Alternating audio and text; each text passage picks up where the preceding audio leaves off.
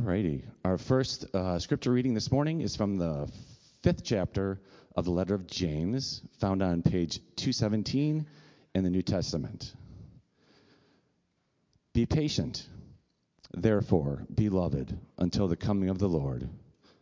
The farmer waits for the precious crop from the earth, being patient with it until it receives the early and the late rains. You also must be patient. Strengthen your hearts, for the coming of the Lord is near. Beloved, do not gamble against one another, so that you may not be judged. See, the judge is standing at the doors. As an example of suffering and patience, beloved, take the prophets who speak in the name of the Lord. May God bless the reading and the hearing of his word. Amen. Thank you.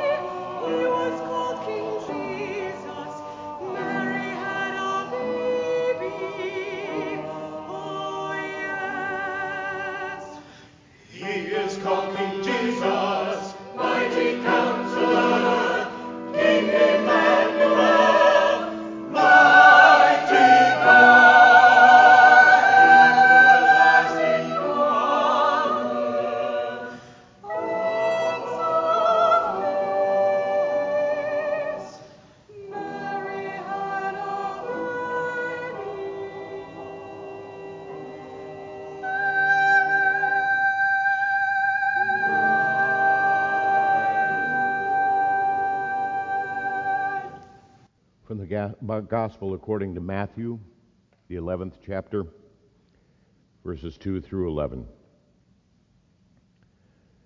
When John heard in prison what the Messiah was doing, he sent word by his disciples and said to him, "Are you the one who is to come, or are we to wait for another?"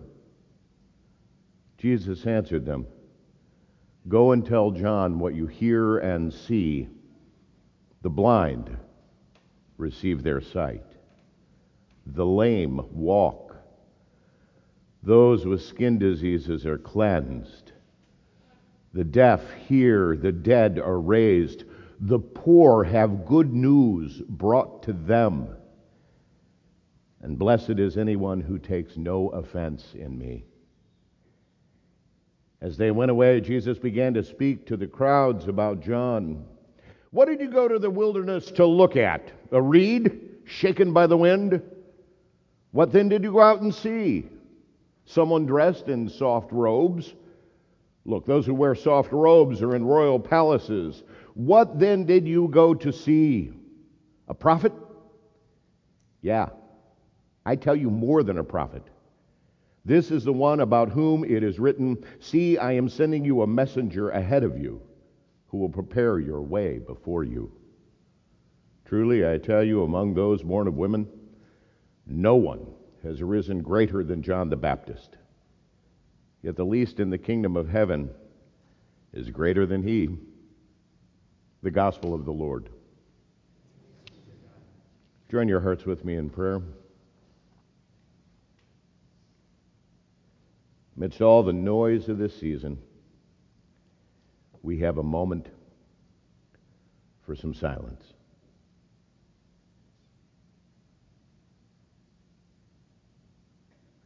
At first, it's uncomfortable because it's so unfamiliar. But then we realize that even when it's quiet, there is your word speaking to our hearts. Shut out the din of anything that is not of your Spirit and allow us to hear your words, for you have the word of eternal life. Friends, hear the good news. It is the gospel in Jesus Christ. We are a forgiven people. Let us give thanks and praise to God. Last week in our gospel lesson, the Pharisees were coming to John the Baptist in order to be baptized by him in the River Jordan. It was the thing to do. Everybody else had wandered out to the edge of the wilderness to see this John the Baptist guy. He had more followers than anybody else in all of Judea at the time. Even so, the Pharisees queued up on the shore to hear the guy in the camel's hair suit and have him rage against the current order. And then they'd take the plunge in the water along with everybody else. John was fun to listen to. He was even more fun to watch. He was all wide-eyed and he'd munch bugs. He was knee-deep in the mud, howling about the day of the coming Messiah. Then they particularly liked his routine where he made fun of the Roman imperial soldiers. He would wander up like he was in full gear. He'd take rushes and stick them in his head to look like the plume on a Roman helmet. And then he'd walk over like a soldier taking a bribe and bug a merchant. He'd parade back and forth and say, "Give me tribute." Oh, they'd roar. He was making fun of the Romans. He'd shout it in a thick Latin accent so that everybody understood who was the butt of that joke. They'd roar with laughter as John would then shift his posture as a little tent maker cowering before the grand Roman legionnaire, this threatening lummox of force. One of the Sadducees at that point said, "I wish I'd brought the kids. They'd have loved this." But then the skit turned a little darker. John wasn't a towering, stupid Roman soldier anymore. He transformed himself into the appearance of one with flowing robes, with long fringes, and a phylactery in the middle of his head, the little scripture boxes that the Pharisees would wear, and he'd bob and almost trip as if it was blinding him. In the skit, the dumb ox soldier takes and slips some of the tribute that he has just stolen from the merchant and hands it off to the Pharisees. Laughter stops. The skit is now not about the Romans. It's a little closer to home. Some of the crowd continues to laugh raucously, but the Pharisees and the Sadducees aren't convinced. The laughter becomes nervous as John then pulls out an invisible scroll and mocking the litigious nature of the Sadducees, pronouncing judgment on whether or not the tithes of the poor were sufficient to give them righteousness. Then John would point off in the distance, upriver on the Jordan, way up north towards Galilee. And he'd say, watch, there is one who is coming. There is one who is coming. I baptize with water, but this one is going to baptize with fire. I'm not even worthy to lick his boots. And he will come, and change will happen. Fill in the valleys, lower the mountains, make the way straight. Do deeds that are worthy of righteousness, because righteousness is coming. The Pharisees and the Sadducees, well, they weren't laughing anymore. John, the influencer of his day, transformed himself into Isaiah, the great prophet foretelling the coming of not a Messiah, but the Messiah. As far as the officials were concerned, at that point, John's shtick crossed the line. It wasn't entertaining anymore. So when he ended his routine one day with a devastatingly plain-spoken condemnation of Herod, the crowd kind of backed away. You see, Herod claimed himself as the super Jew of Jerusalem. He funded the rebuilding of the temple with marble and gold leaf. He financed a new aqueduct system and a fantastic arena where great shows were put on. If he'd played his cards right, John the Baptist could have eventually played there if he'd wanted to. And when he was making fun of those others, people gave him a pass. But when he started talking about the slimeball corruption of Herod, he was in a little trouble. He said, yeah, Herod's building nice stuff, but the man's an immoral slob. John's act was no longer parody. It was specific. Everyone knew that Herod had been having an open affair with his sister-in-law, his brother's wife. But then one day, his brother ended up dead. And rumor in the streets was that Herod had had him killed so that he could actually bring Herodias, his own sister-in-law, into the palace as his wife. And John condemned that. And nobody really thought that was funny.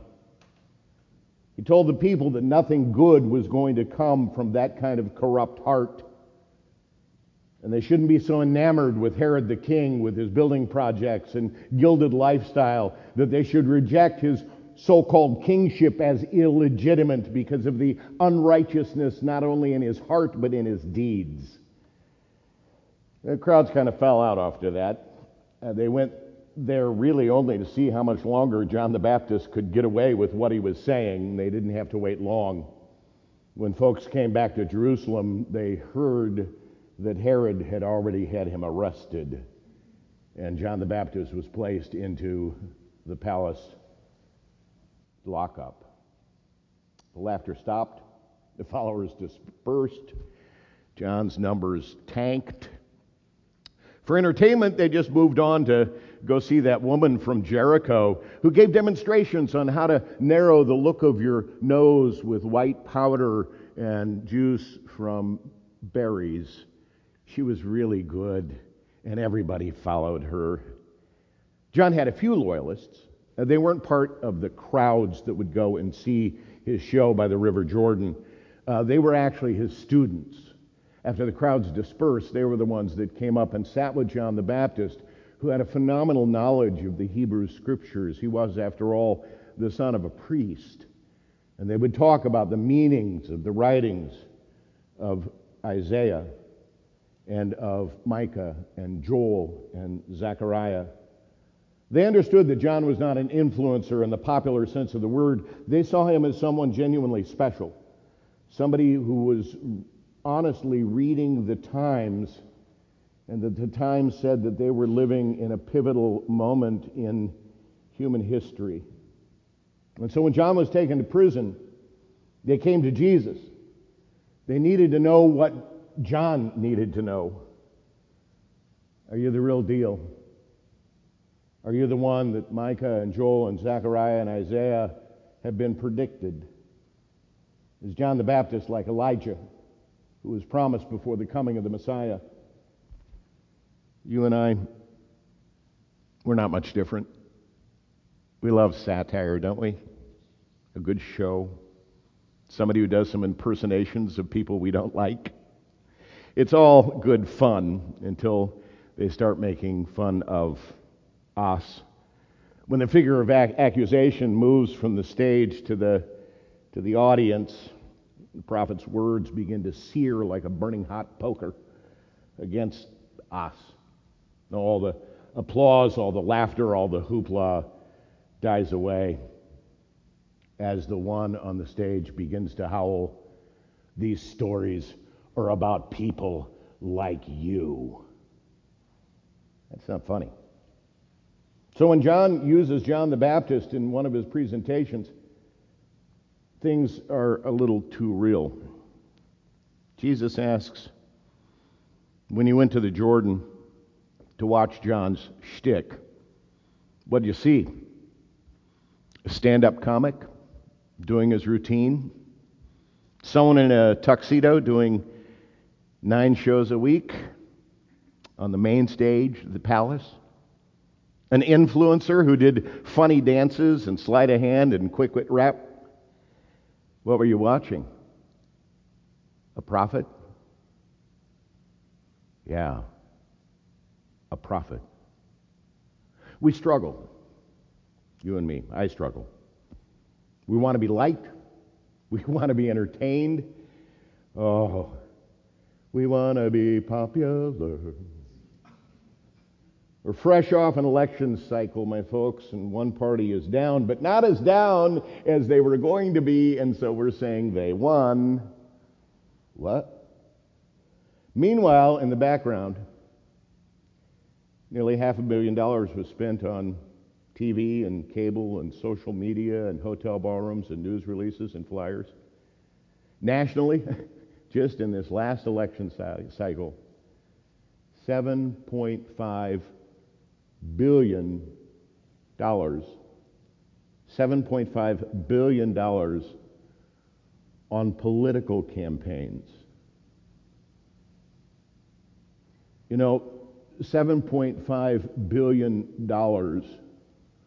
would fund the city of Chicago's human services budget for 21 years. One election cycle, $7.5 billion. 2 decades of Chicago's human services budget. When John's disciples came to Jesus and said, "Are you the one? Did John get it right?" After all, John was in prison, and everybody was pretty sure at some point he was going to be executed. To look at it one way, John changed nothing. After he was beheaded, the Romans were still in power. The Sadducees were still corrupt. The Pharisees were still on the take. If you looked around, John was about to lose his head over nothing but the ego of a murderous adulterer known as Herod. So was it worth it? They asked Jesus. What did Jesus say? He turned their heads from the headlines to the streets. Tell John what you're being told. Tell John what you're seeing. The blind receive their sight. The lame walk. The lepers are cleansed. The deaf hear. The dead are being raised. The poor have good news brought to them. Now, you and I, we do not have the power or the influence to change the system. Even if all of us were to band together, march in the streets, fund a new kind of candidate, we'd lose. I'm not expecting us to change the principalities or the powers that run this old, corrupt, and decaying world. But we do have something. We have what the crowds had when John the Baptist talked about the coming Messiah. We have our attention. And we have power over where we direct our attention. What Jesus told John's disciples was this: stop looking at the so-called powerful and start looking at what's happening to the powerless. Take the time that we would have given to political conversation and offer it instead to actually helping your neighbor. Stop being under the influence and instead become someone who is an influence. Find somebody who needs your like. Someone who needs your like. Be a champion to somebody who will actually benefit from your following. A hero to someone who others see as a zero. Stop looking to be entertained. Seek to be enriched. not giving our loyalties and attention to others who, by the way, will never, ever, ever know your name. But be loyal and attentive to someone who needs you to know their name. And if you don't know somebody who needs your help, your hand, your heart, I suggest you need to get out a little more. Because if you look and you get out there, you will see the coming kingdom of God. You will, if you're looking in the right place. Amen? Amen. Let's stand and speak the words of the ancient creed, the Apostles' Creed, as our affirmation of faith. I believe in God the Father Almighty, maker of heaven and earth,